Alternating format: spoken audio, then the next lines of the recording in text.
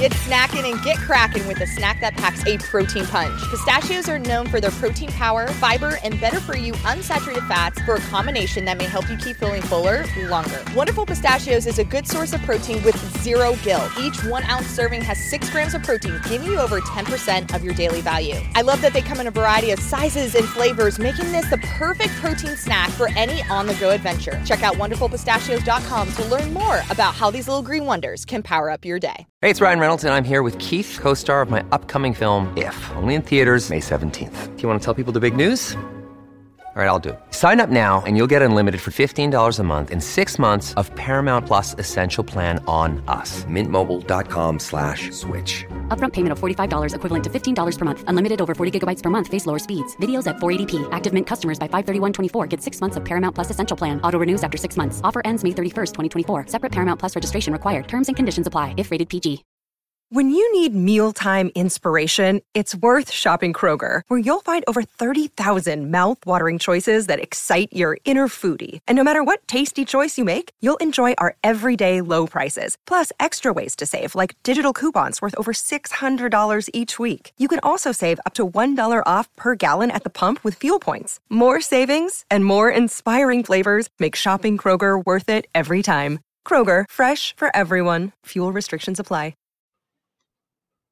Welcome back to the FloTrack podcast. I'm Kevin. He's Lincoln. FloTrackPodcast@gmail.com is the email address. You can find the podcast on Apple Podcasts, Spotify, Stitcher, on the website FloTrack.org/FloTrack podcast. Thunder and lightning this morning for me, Lincoln. What about in your neck of the woods? No, I don't think so. Maybe if it was maybe really early, but I would have slept through it until about 7 o'clock. So the grass is wet outside, but you never know if that's just dew or if it actually rained here. Yeah, it's calm in my neck of the woods here, Kevin. Okay, well, in 3 hours when the storm gets to you, then you can say that you were properly warned. Mm-hmm. Yeah, it hopefully doesn't knock out the power. I'm getting a little worried because there is thunder and lightning. If it does knock out the power, no one will ever hear this. So this disclaimer will be for naught. On today's pod, we did a deep dive last week on the Miracle Mile from 1954, Bannister v. Landy. We want to talk about another important race this time, but much more recent, the 2017 women's 1500 meter final. One of my favorite mile/1500s of all time. And I might add, the great Nick Willis, who was on the pod last week, said it was one of his favorite too. So that just cemented that we needed to do this podcast. With no prompting from me, he offered that one up as one of his favorite races of all time. That does lend it some credence for sure. You cannot argue with the names that are in this. We will go through it in a bit, but when Jinzebe Dababa gets dead last, through faults of her own, but it's a deep race when that happens. So it's a good one. And the race itself is, I think, quite unique, and you can almost break it down, especially the last 100 meters. You could really watch that last 100 over and over and over again to kind of just see how it unfolds and see all the little things that break right for some people and wrong for others. Yeah, absolutely. And I did just that last night. I took copious notes. I didn't share them with you because I wanted to get your organic insight. I didn't want to sway your opinion on things because a lot of my notes are 3 words with an exclamation mark after it. So I wanted to make sure that you had your own thoughts. You weren't influenced by mine. Before we do that, though, on Saturday night in California, Leo Dashback, a high school senior from Arizona, ran 3:59.54 in a all-star mile setup impromptu field that was cobbled together. He becomes now the 11th high school boy to break 4 in the mile, Lincoln, and moves to number 9 all time. What did you think of the race? Well, he's got the world record during a pandemic, so that's nice. He can say that he is the fastest person to ever run while a nasty virus was going around in the world. I guess I haven't officially looked at all of them. Maybe somebody during the swine flu set a better record. No, it was cool. I was skeptical of this at first. I I know the high schoolers have been eager and wanting to get out there and been running some really good time trials, and it's cool to see what they can do with time trials, because really you go through the high school season and you have your county meets and your smaller meets, and these guys ramp up until they're running their state meets and they're finally in good fitness, and then they go into the national meets, and oftentimes we don't get to see the full measure of how fast they can go, just the limited opportunity, considering 85% of their season guys of the quality of Dashbach are walking over the rest of the field. So to see him full out here, and the way he finished was very, very impressive. I've learned to take a skeptical eye to these high school sub fours, because there's been obviously a big avalanche of them in the last half decade, and not all these guys turn into immediate superstars. Some, maybe you could say, they lose interest or they peak too early. It's not the Alan Webb situation, of course. Obviously, there's 6 seconds of difference, but it's not this automatically means you're going to be a mega super duper star. I could mean that, and it's obviously fantastic what he did, but we used to look at this as an eye of, this is the future. Now we've had enough guys who have stumbled after breaking 4 that were like, that's not a guarantee yet. I'll be eager to see what he does. I mean, he's going to Washington and joining another guy who almost broke 4, Cruz Culpepper, of course, the son of Alan and Shane Culpepper. Washington's looking awfully good. Andy Powell is recruiting awfully well, it seems, early on. But yeah, my reaction, impressive the way he closed it, because when they came through at like 2:03, I almost shut off the stream. I was like, they're not doing it. And he closed like a maniac. It was awesome. Yeah, that last 400, it was almost like all those other guys were set up to pace him. And I know there were actually 2 rabbits in the race, but the way he flew by and accelerated on the backstretch, it looked like it was his race all keyed around him. And I know he's been doing some impressive time trials, 4:03 in the mile. Before that, he broke 150 in the 800. You brought up a good point about the high schoolers being the elite high schoolers being unleashed. They're not tethered to a high school schedule. They don't need to run and double and triple. And oftentimes they do have fast enough teammates to pace them through portions of these races. So they're able to rip off these quick times. And in the case of Dashbach, you get the 4:03 under your belt, you're probably feeling pretty good that with some more competition and a better setup, you can go even quicker. So not surprised from that perspective. Just the more shots you have at it, the more chances you have to run something incredibly quick. And when you're a high schooler and you're running close to 4 minutes in the mile, there's not too many people who can run with you and provide you that guidance along the way and push you. But they were able to come up with it here. And I think you brought up a good point. Gordon and I talked about this last week, the difference between junior and senior in the international sense of it. It's like everybody cares about the junior record, and then you age 1 year and you're every other person. You're just lumped in. He's going to join a Washington team that's very good, right? So he comes in as, I'm the 9th best high school miler of all time. I broke 4 minutes, to I'm one of many on this team. I'm the 4th best guy. I don't have the stats in front of me, but Washington obviously has a bunch of guys that are under 4 or capable of going under 4. You just become another guy at that point. I'm surprised we haven't seen Gordon's list, of guys on Washington's roster telling us what kind of cross country team they can have in the fall, and or what their 4x-mile or DMR can look like. He's projecting a 4x-mile. That's what he's doing. Yeah. It could be pretty good. Listen, if anyone is listening to this and they haven't watched the race, his awareness, obviously, your splits while you're going, but his awareness of when to make a move was really impressive. So often we see, and it doesn't make it any better or worse, but so often we see these races happen in professional fields. Sorry, that was escaping me there. And hey, I'm right here for you, you don't really have to do a whole lot of thinking. You're just out there racing, and that was the case for him as well. But like I said, to come back after a 2:03 first half, and not only to have the speed, but to kind of have the wherewithal to really have to work in lap 3 and obviously in lap 4 was quite impressive. Because again, most often I think back to, Grant Fishers or Reed Browns. Those guys are coming through at 2 flat. I mean, the difference between doing this when you come through at 2 flat versus literally 203 is tremendous. And I literally was like, should I turn this off? This is gonna be a 401 race. When I saw him come over at 203, but to his credit, he made it happen.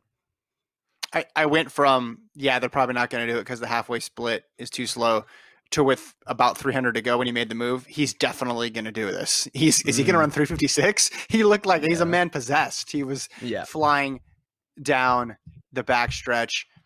As you brought up before, no guarantee of success. We've seen people's careers go all sorts of directions after breaking 4 in the mile. But as my House of Run co-host Jason says, you'd rather run faster than 4 minutes than slower than 4 minutes. Well, listen, if given the choice. Yeah, that sounds like a simple take, but it's if you actually look at that, I know we're just being silly, but there is some things to it, because now there's not a whole lot of pressure in track and field. We like to say there is, but he's a lot bigger name now than if he would have run 4 flat 000. Yeah. So he does put a little pressure on himself. So you're saying, would I rather do this now and then hope that I can continue to get faster, or would I rather not do this and have that? I'm just saying you'd rather be in front of me. Yes, I'm just saying you'd rather be faster than not as fast. Yeah. I'm just saying he's got a little bit of a target on his back now, not a huge one, because honestly, it's track and field, and so he can't be quite as anonymous as maybe he could have been otherwise as a college freshman next year. I don't know if the pressure got to some guys like Matthew Maton, who's the kid from Pennsylvania. I can never think of his name. Slagowski. Pennsylvania. Those guys, their career, those careers didn't pan out. And was it the pressure? Probably not, but it could have been. And so we see some of these guys. It's interesting to look at the 11 and be like, okay, an Olympic superstar, Jim Ryan, Alan Webb, American record holder, and then you run the full spectrum, and Verspikas flamed out, unfortunately, and guys like Sagowski flamed out, and so did Maton. It's just it's interesting that nothing is a guarantee in life, but this is not a guarantee, and the fact that we still hold this with such reverence is interesting, knowing that. And I think it is just because it's an accomplishment in and of itself. It doesn't have to mean anything necessarily for the future. It's just something we continue to value. And I think even when it gets up to, this is the 30th U.S. high schooler to break 4, we're still going to give it the attention. Maybe not as much as Alan Webb, or Grant Fisher, but it's this isn't going away, this fascination with the high school sub 4. Yeah, it's a perfect encapsulation of where high school running is at. Like the depth is there now, but we don't still have, it still takes a special talent to get to the top of that list. Yeah. 353 is in a whole different league than 359. And going to the pre-classic and finishing 5th is in a whole different category of performance. And then being able to go and compete soon after that at USA's. But I just think, was there more pressure on Reed Brown than Cooper Tier, 2 Oregon guys? One barely went under 4 and one barely was over 4. I don't know if that still exists. I'd be curious to know. Yeah. No, that's a good point. But to my credit, the one who didn't go under 4 is better now. So maybe. Yeah. Well, Sam Worley just versus missed. Correlation, but yeah. Sam Worley just missed. He's had a great career. The interesting what if is the 2000 pre-classic. So 1 year before Alan Webb, Don Sage, as a high schooler, ran 4 flat. And I think if he ran 359, that would have been a huge deal, because it had been since the 60s and he would have been the next one. Now Webb threw gasoline on that, because not only did he break 4, he broke Jim Ryan's record, and he did it in such a spectacular, high profile moment that it made it that much better. But I think Sage, even going a couple tenths faster and running 359.99, wouldn't have had the high school record, but it would have been, here's the first guy to break 4 in high school since the 40 years, 30 plus years, whatever it was. I can't do math, but it's okay. A long time. And I think that one. Now, when you talk, like, you look at 2017, what was it? How many guys went under and how many guys ran 4 flat? 3 guys ran 4 flat, and two guys went under or one guy went under. I mean, it was just it's becoming commonplace. So I think we do need to keep it in perspective. If someone turned in the 9th best 800 time in history, I don't think we talk about it as much, but we do have a round number bias here. So we of course talk about the 4-minute mile more than anything else. Of course. Yeah. Somebody needs to hire the mile for their marketing PR campaign. No one's had a better run as far as marketability than the men's mile. So, yeah. All right. Let's do our deep dive now. I'm excited about this one. Sorry, I don't want to interrupt. I don't know if you missed this, but just quickly, we can just talk about this for 30 seconds. The Impossible Games, Team Ingebrigtsen versus Team Chariot. Did you see that? No. Okay. I just wanted to make sure we fit this in. So, yes. So, a team consisting of Timothy Chariot and Elijah Manigoy and somebody else. I don't know. They're calling it Team Chariot probably because he's the world champion. It's not just filled with brothers, but they are going to race in Kenya over 2,000 meters at the exact same time while the Ingebrigtsens race at Oslo over 2,000 meters. And the fastest combined 3 times will be the winner. Whilst at the same time, the Ingebrigtsens are going for the Steve Cram's 451 European 2,000 meter record. Can't get enough of records. I just want to make sure you are aware of that, so we kind of get a resolution or figure out what the Ingebrigtsens are doing, and Timothy Chariot going at it. And it's remote. It's going to be fascinating to watch how they're going to pull this off, both technically and I don't know. It's fascinating. The ultimate Garden 2K. I've been waiting for this. Yeah. Yes. So that was just announced today. Manigoy, I guess, is back and healthy, ready to go. They're going to be dealing with a little bit of altitude deficit, I guess, but they should be used to that. But in the coming days and weeks, we'll be having our picks and analysis of this fascinating 2K. Not sure why that's the distance they settled on, but I think the Ingebrigtsens wanting some more records has something to do with it. So can you get me the full roster here? Yeah, they haven't.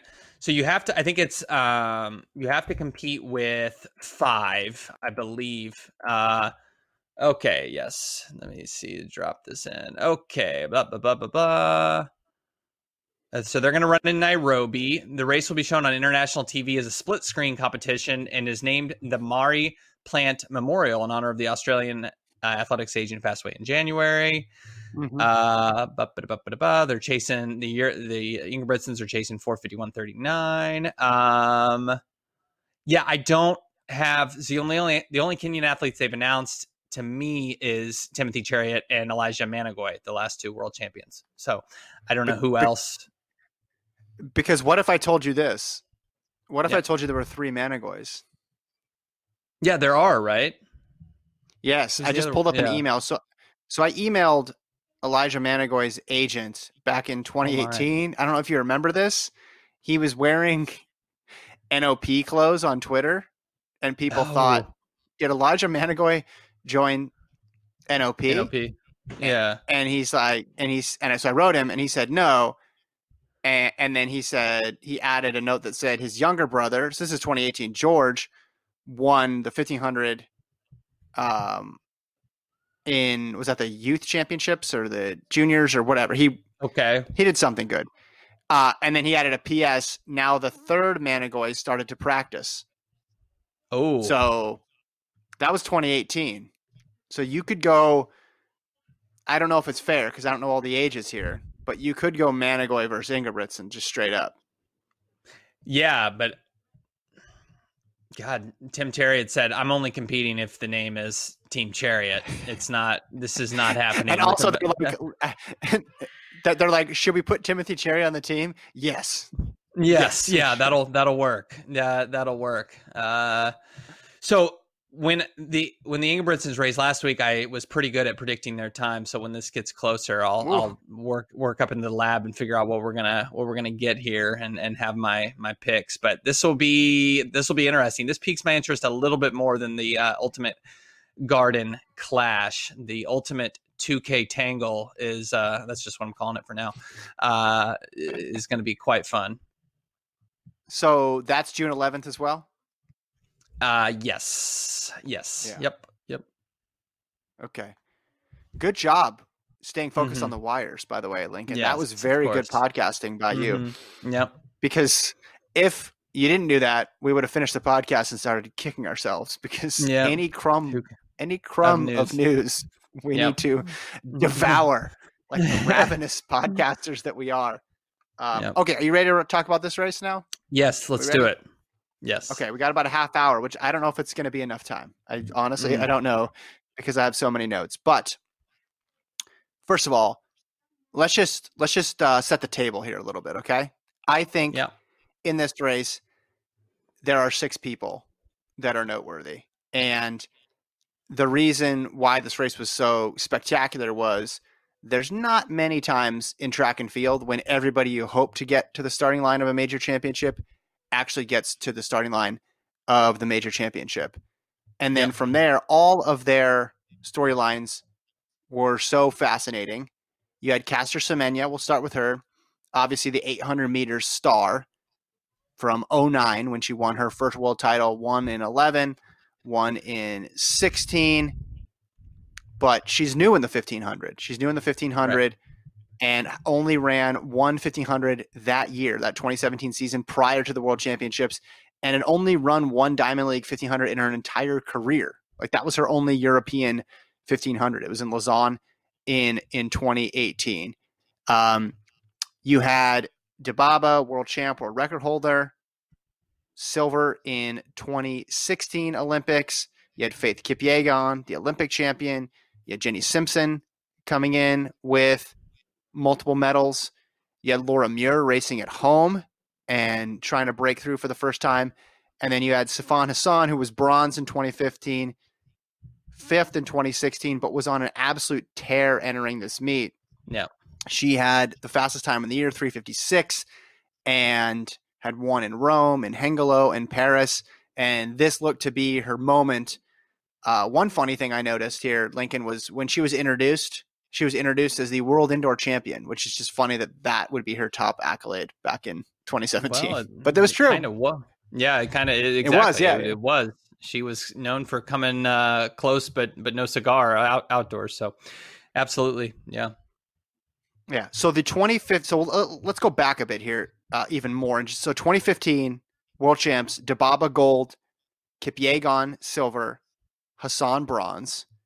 Then you have 2016 Olympics, Kipyegon gold, Dibaba silver, Simpson bronze. So there were 4 people who had gotten medals in the last 2 major championships. And then you throw into those 4, you throw in Semenya, who's moving up in distance. And that's fascinating. In the same way, I think we would have been really interested if David Rudisha just decided, screw it, I'm going to run a 1500. Yeah. That would have been awesome. Yeah.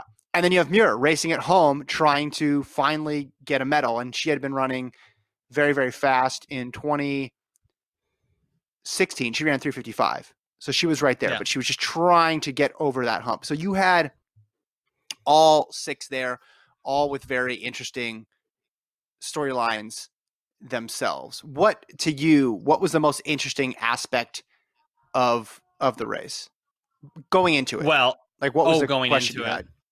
Yeah, not of the race itself, because we'll get to that in a second. But just going into it, what was it? The Semenya angle? Was it, can Dibaba get back on form? Was it, will Muir figure it out? What was it?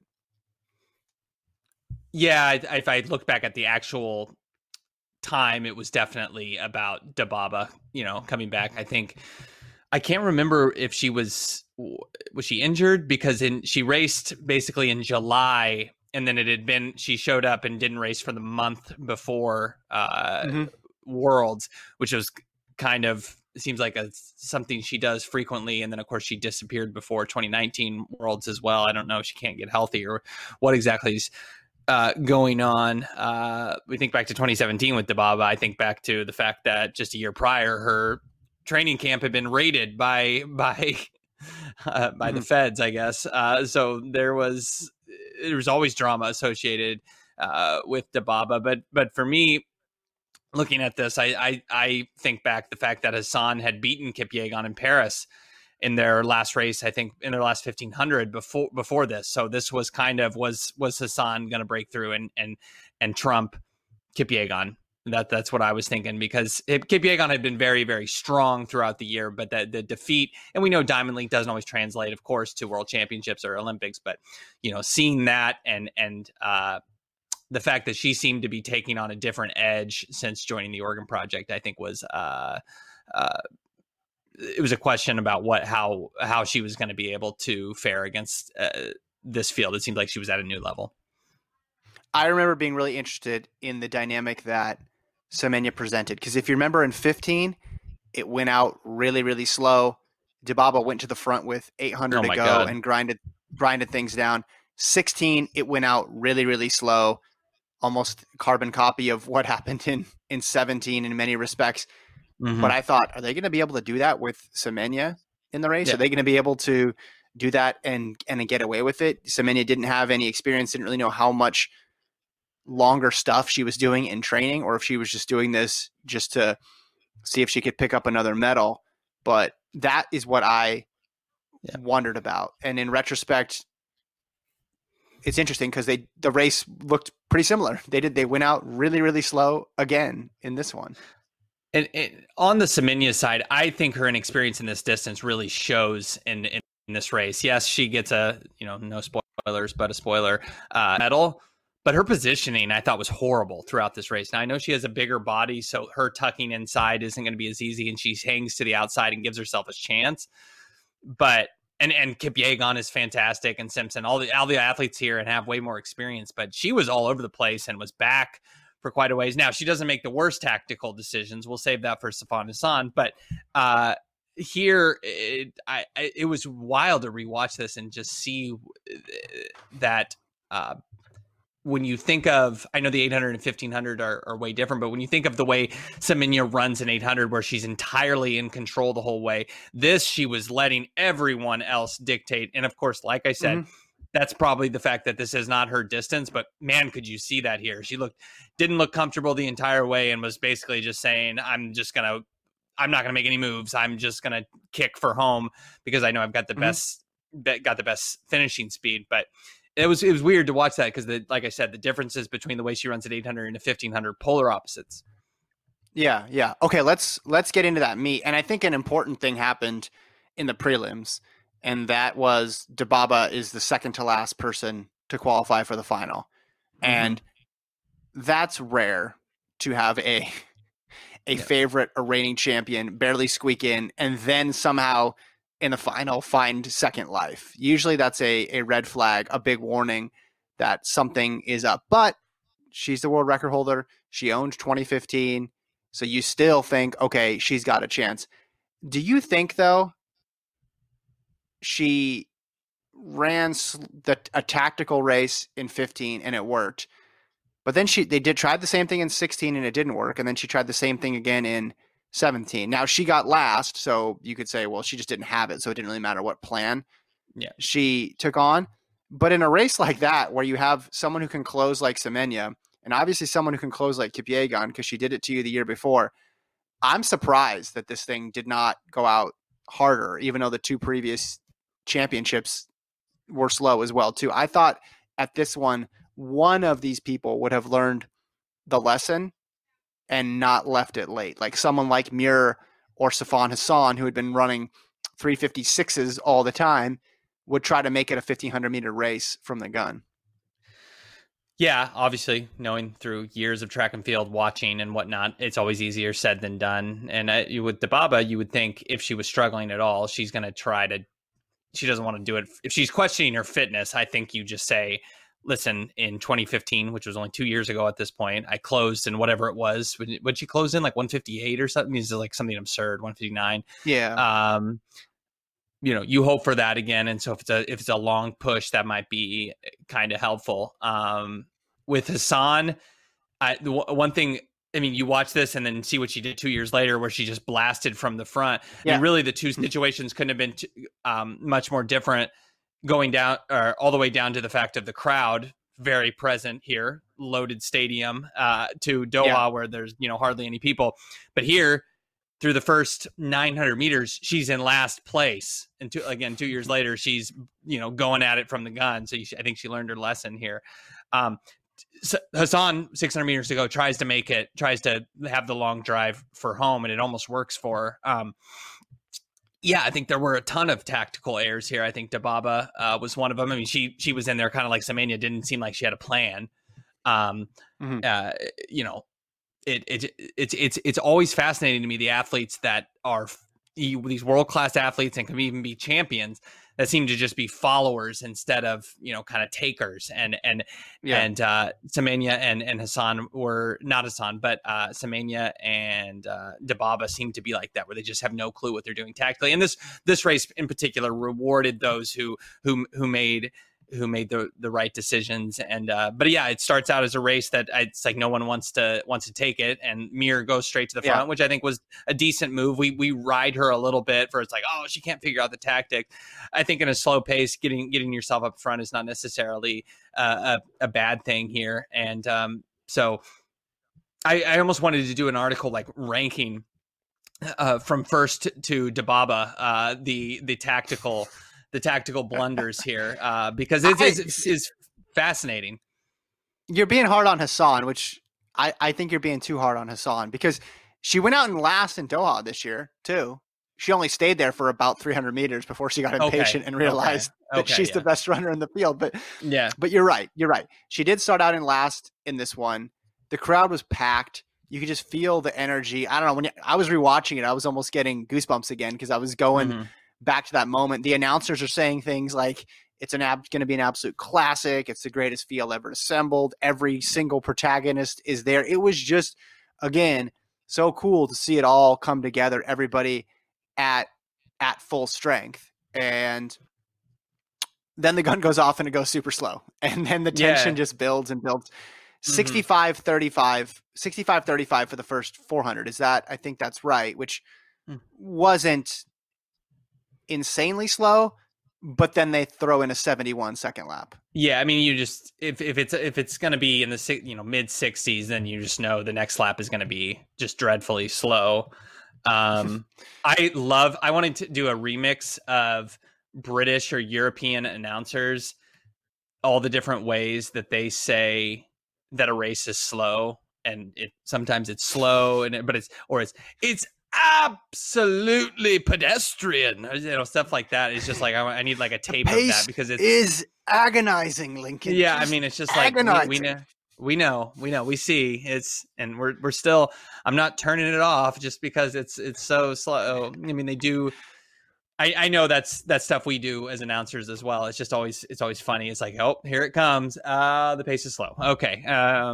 It's, I don't know what the world record is for the quickest that an announcer has declared a race to be slow, but this one was got to be pretty close to it, because I feel like it was said within the first 200 meters. It's funny you say that, because I rewatched the Penn Relays 4x mile from 2015 over the weekend, because Gordon said that it was his favorite mile of all time, and I thought that was the worst take of Gordon's many horrible takes. And you are on the mic with him. With him, which old Lincoln on the mic sounds like current Lincoln, but with 3 beers. It's really kind of a weird experience. And well, it's more accurate than but yeah. They would get, so they passed off to Cesarek, and Villanova was close by. The camera isn't even on the anchor leg runners yet at this Penn Relays race, and you start yelling it's a jog already, because the camera is still on the other people making the pass. So you're talking about something. Yeah, not great commentary. You got to talk about what's on the screen. But I think you might have that record that you just said about earliest that it was tactical, because you said it literally as he gets the stick, and then it cuts to them. And you're absolutely right. You guys called it from the get-go. Obviously, then it got more absurd as it went along, and then it culminates with that one weird backstretch thing where they're jogging, and then the Georgetown guy goes out wide and like does a sprint for 20 meters and then stops again. Gordon, by the way, called it embarrassing twice, and then now all of a sudden it's his favorite mile race of all time. So that was great. In any event, in any event, it was tactical. The tension builds. So they're 217 through 800. You knew somebody, and that's the other thing. How many times, how many ways does it come? Yeah, exactly. But I think, okay, the first nominee to go there would have been Dibaba, but she's not right for whatever reason, because she went with 800 to go in 2015. Muir, I think, would have been another nominee, and then Hassan as well. But Jenny Simpson's not going to go because she's a master tactician. She knows exactly what she's doing. Semenya's not going to go because she's going to kick. And Kipyegon is also very confident in her close. So it had to have been either Muir or Hassan in that case. And it ends up being Hassan who is the aggressor and who takes the bait. And immediately there's a gap and it splits the field at that point with 600 to go. Muir gets boxed in because, of course, Dibaba tries to make a move, but it's very reactive at that point. You always want to cover moves, and this one was so aggressive that I was a little surprised to see Simpson cover it so quickly. But when Hassan zooms around and then they're at like 575 to go, Simpson covers it immediately as if to know. And obviously when she's doing something, it's basically the right move. That even this far out, this is super serious. And I thought that was a key moment for her, because not everybody did that. Obviously, I think much and Simpson did, but that to me was a sign of respect for how good Hassan had been going, and knowing that it was a very real possibility that she could drive this home from 600 meters out and win it. I think the issue that people have with Muir is that in races like this and other ones is she's not sticking with one strategy. And I think if she was the aggressor with 600 to go and just made the bold move, the heroic journey to home, and it didn't work, it's fine. But it's a little bit of everything that she has tactically. And Simpson is different. She commits to her strategy. Either she goes or she waits, and you know exactly where she's going to be. When I was watching this, I thought back to 2015 because I rewatched that one. She was glued right to Dibaba's back, and then she lost her shoe. Yep. She had her shoe stepped on with 2 to go, and then at 600 to go, she kicks the thing off. But I rewatched that race, Lincoln, and I'm not saying she would have beaten 100% Dibaba in that race, but she certainly would have medaled. She certainly would have medaled in that race, because with 600 to go, Jenny Simpson in second, that's a good position for her to be in. Look at how she's done historically in that spot. Yeah. Yep. Absolutely. I have the take here that I don't think Muir ran a bad race here. I mean, I don't know. I don't think so either. Take. I'm just saying. No. All I'm saying is that the critics of her tactics would just be, or if I was, looking at it from an analyst perspective, it's like, commit to one thing, because I mean, this is Muir all time. This is Muir all time in the 1500 it's brutal. Outdoor championships. 5th, 7th, 4th, 5th. Yeah, it's tough. She's always there. Tough. She's always there. Yep. This may have been her closest. I mean, well, this was when she finished 4th, so yes, it was. But she had it. I mean, her and Hassan have it in the last 100, and then it all falls apart for them. But walk me through the last 304. Yeah. Okay. They hit the bell in 304. Hassan is in the front. They hit 1200 and 318.94. So that 400 was a 61.81. So they go from a 71 to a 61, just like you draw it up. And Hassan probably ran a 59, right? I mean, to get to where she is. Yeah. Semenya is an 8th, which will be important later on when we talk about this. And not just a 8th at the back of a pack, but there's like 3 people, then a little bit of a break, then 2 people. They were scattered throughout that backstretch. Yep. And then we get to 200 to go.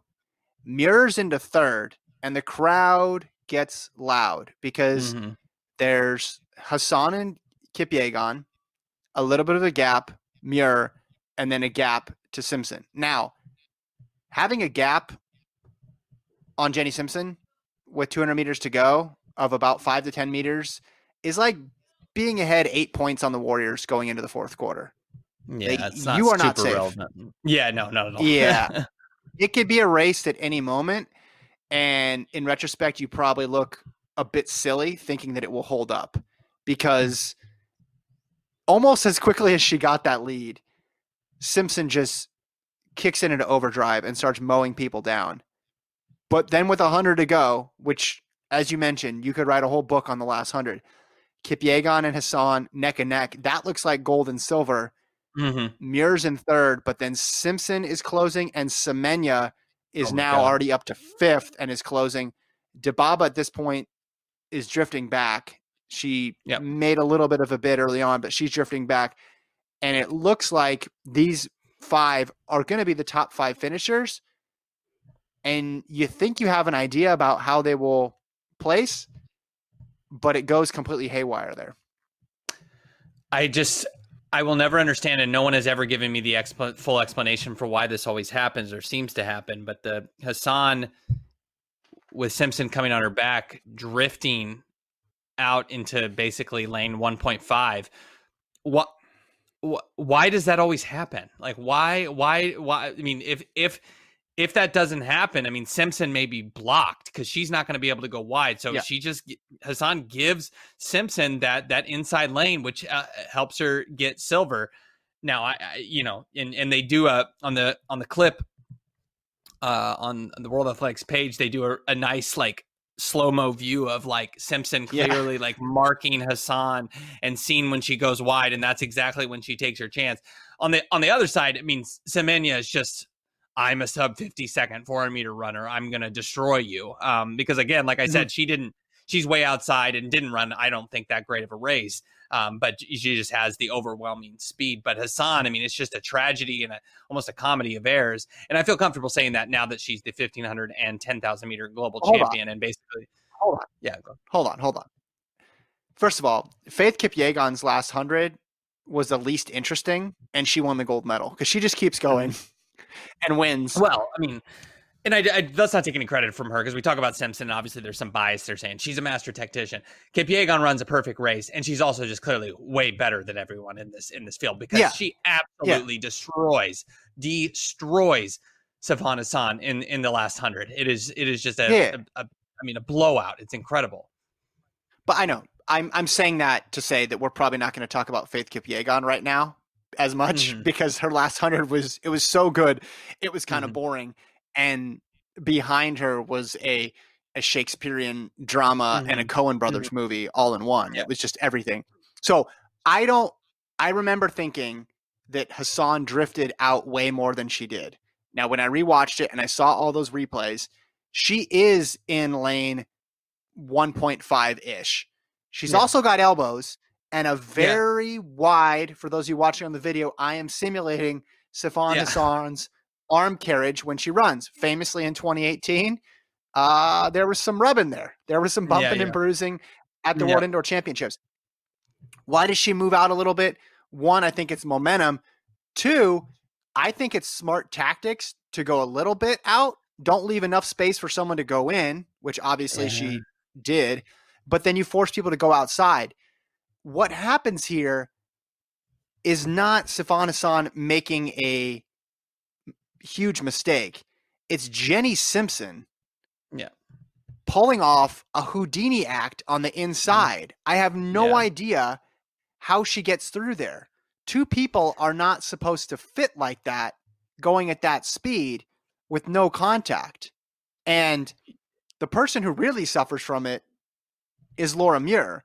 Muir moves outside because she has to go around Sifan Hassan, right?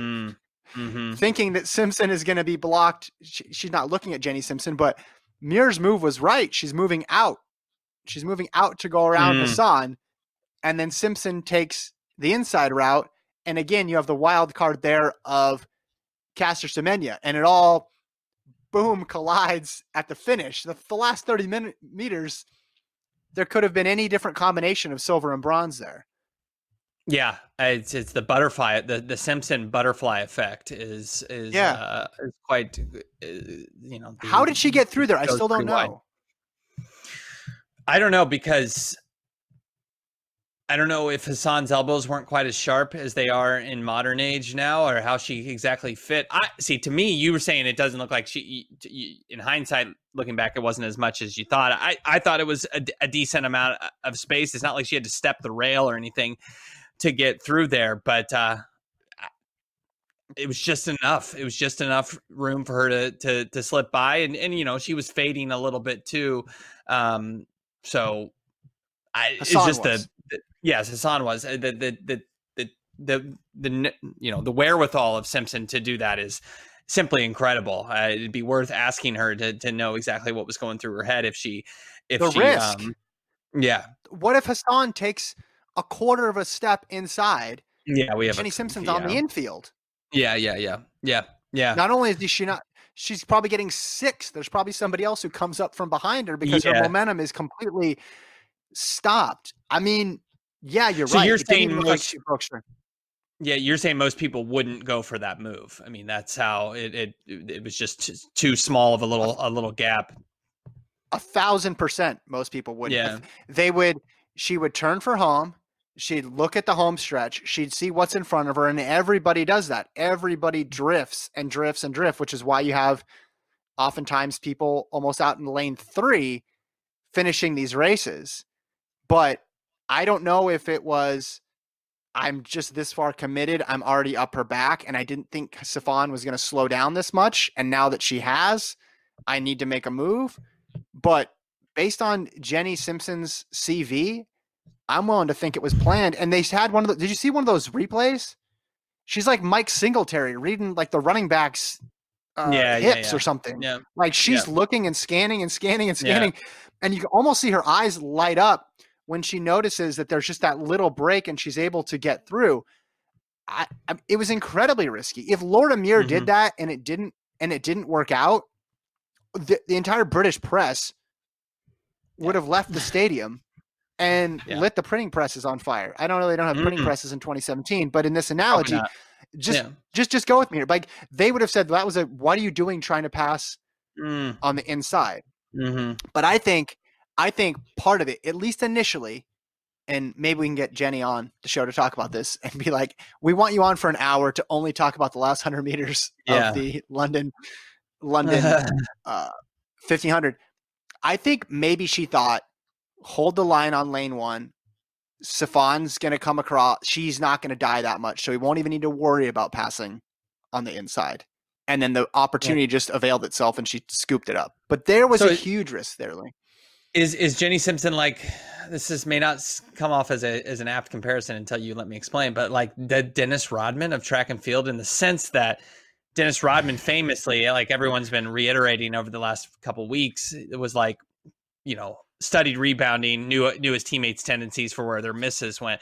Did Jenny Simpson study how all of her competitors, or at least all the athletes that she thinks there's going to be there in the last 100, does she study their bodies and does she measure their how much room is going to be if they're in lane 1.5? I mean, is she that in tune with the science? I mean, we don't, because we talk about tactics like it's like the last 1% to figure out when you're an elite racer.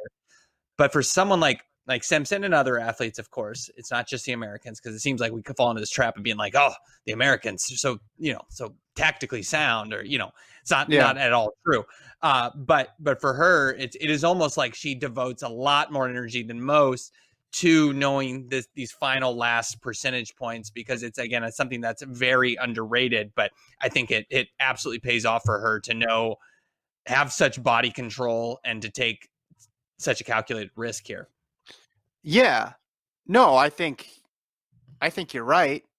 I just think at that level, she knows that's with that distance being so quirky, that can sometimes be the difference between a medal and no medal. And even where you position yourself with 400 to go matters, because that could be a difference between getting second or getting 7th, right? Yeah. The margins are so small.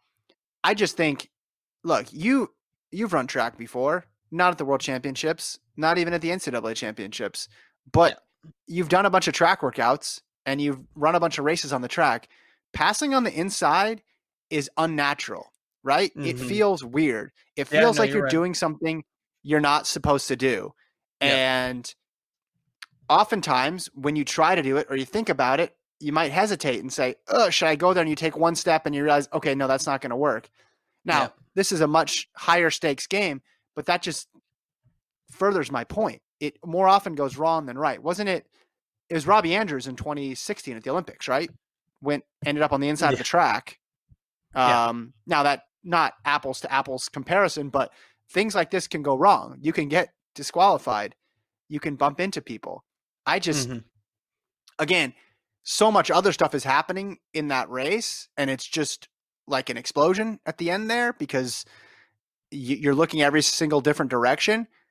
But that was the thing that stood out to me, and I'm glad on the broadcast they showed the super slow-mo from every possible angle because the commentators were in disbelief too. They were like, wait a minute, how did Simpson do this? Yeah. Yep. No, it was a full-on masterclass of her entire race, not only just covering moves earlier, but then the threading the needle was unbelievable, an unbelievable move. And it's no wonder that she has how many medals now? She has 4 medals. It's deserving of them. She squeezes the absolute most out of all of her ability for sure. Because and she's got a lot of ability. Let's not underrate that. No. It just feels like somebody that, you know, she's not somebody that's run, is running 354, 355 all the time. Now she's run super fast. And, you know, I feel like what is her PR? 357 maybe, which is obviously fantastic, but the consistency and showing up, and they say it over and over, you know, they talk about it. Somebody that always seems to get it right at the championships. I mean, that's the most important skill to have as a track and field athlete, you know, and that's why we revere her so much, is because the opposite is a Laura Muir, somebody who in probably diamond leagues for the most part is going to whip Jenny Simpson's butt. Not always, but for the most part. But then when it comes to the championships, the narrative becomes, oh, Laura Muir close, but never figured it out. Jenny Simpson, now she's done this so many times. You just figure she's going to find a way. And that has to do with that's tactics, 100%. Yeah. And it doesn't mean she medals every single time, but she's going to be there. And if her decisions, if she's in position with the last lap, you think she's going to get a medal. So Muir misses the bronze by 0.07 because Semenya goes crashing across the line there. You could almost have some leaning differential there because Muir was a bit back and obviously Semenya threw herself forward. The finishing time 4:02:59. No one really paid attention to that. Something I noticed in the post-race interview, Maraf Bata apparently was heated. She wanted to have a protest because Simpson made an aggressive move on her with 600 to go, and people asked Simpson in the mix zone, do you think there'll be a protest? Did you do anything untoward? And Simpson just brushed off. I went back. You can't really see them kind of make contact, but it was 600 to go. I want to do real quick before we talk about the aftermath of what happened next, real quick, like lightning round that I'm introducing to all these watchers all these races that we rewatch, where you propose an alternate strategy for them. So obviously with the big six, what could Kip Yegon have done differently? Nothing. I think she ran perfectly, obviously, because she won the gold. Simpson, could she have done anything differently? Let's go through these real quick. I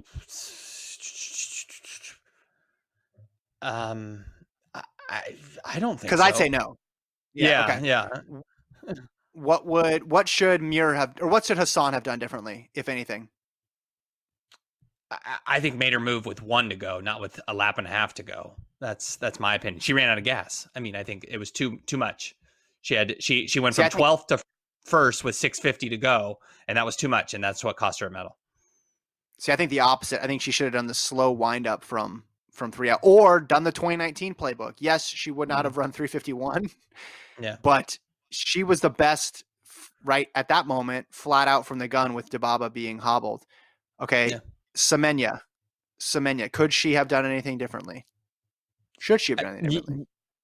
I think so. Yeah, I think she should have been in position. I think she should have been in the top 3 group. That it wasn't too fast for her. Yeah, I think she would have. I mean, knowing that she kicked down however many people. How many people did she run down in the last lap? We know she went. She was 8th. Excuse me, beat Muir and Hassan, but she was passing multiple people before that, I think. So she could have been way better position, and maybe we're talking about a double gold medalist here. I don't think so because Kipyegon's so good, but certainly a possibility. Okay. All right, Muir and then Dibaba. What's Muir Muir's is interesting alternate outcome? Because I actually think, like I said earlier, I think she ran a pretty good race. You'd have to remind me, like, does she get boxed at a certain point, or what is it? Because I don't feel she's, but yeah.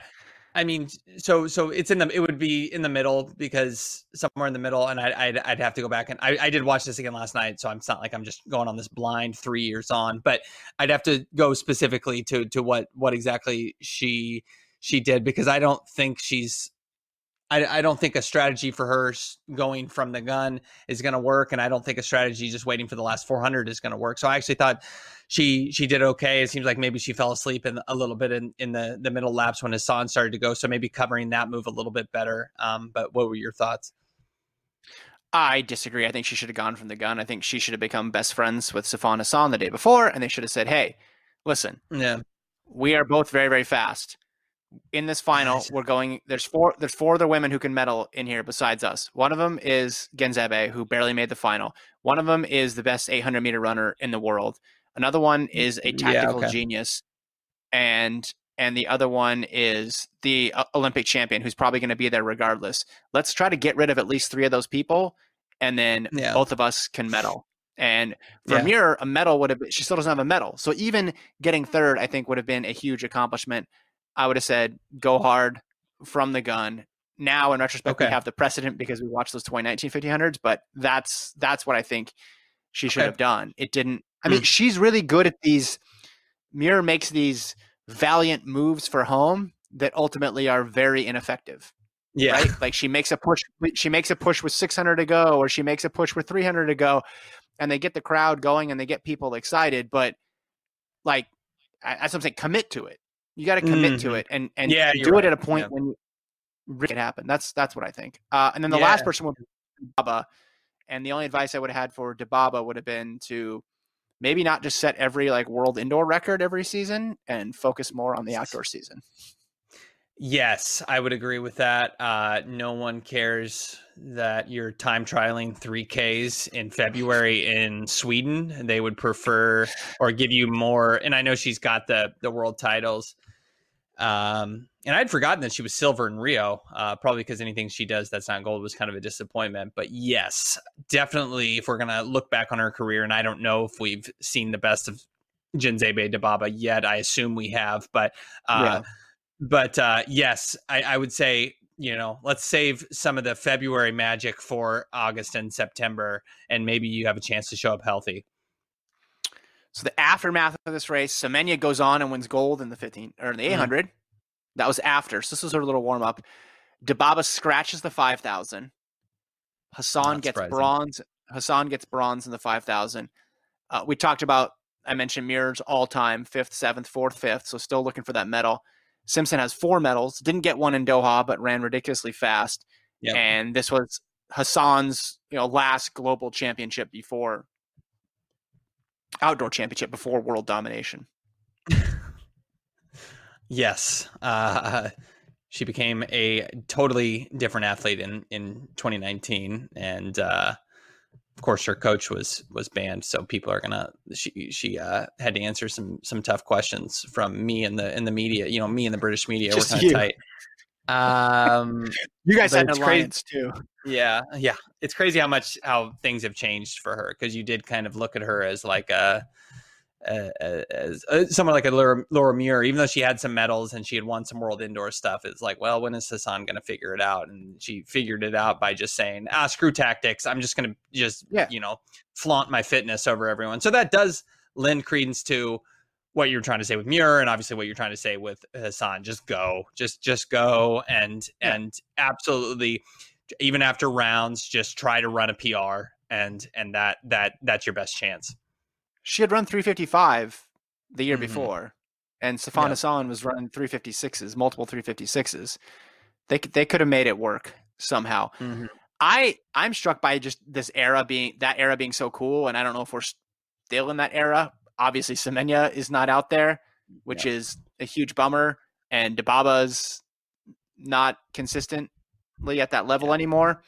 But you had all these years where it was Simpson, Dibaba, Kipyegon, Hassan, Muir, all of them mixing it up, and I think next year we could still get a Simpson, a Kipyegon, Hassan, Muir. Muir still has a chance for a medal. I mean, she could still get a gold medal, right? Her career is not done at all. We have some new names circling in there as well. People like Shelby Houlihan, for example, or Sagai from Ethiopia. That 1500 last year was obviously super duper fast. But I think what I liked about this race, as the commentators mentioned, all the protagonists were there, and then you had the wild card effect of Semenya thrown in the mix.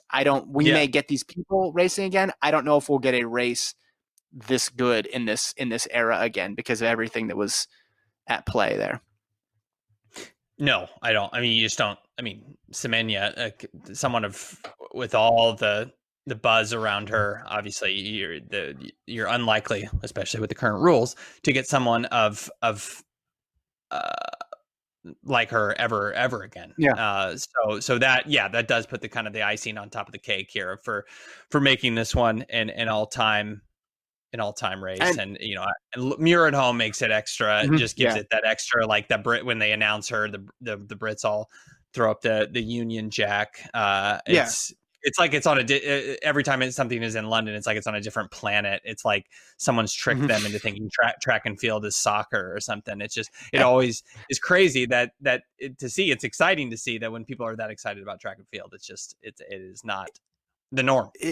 It'd be like if the World Championships were at Drake next year and Shelby Houlihan was in the final. And the stadium was 3 times the size. It was like that home, when you have a hometown person in the race, it just makes it, in a track and field meet, it just makes it so much more interesting to watch from a spectator's perspective. It's cool when they're cheering for sides and they're not just cheering for everybody to have a good race and have fun out there.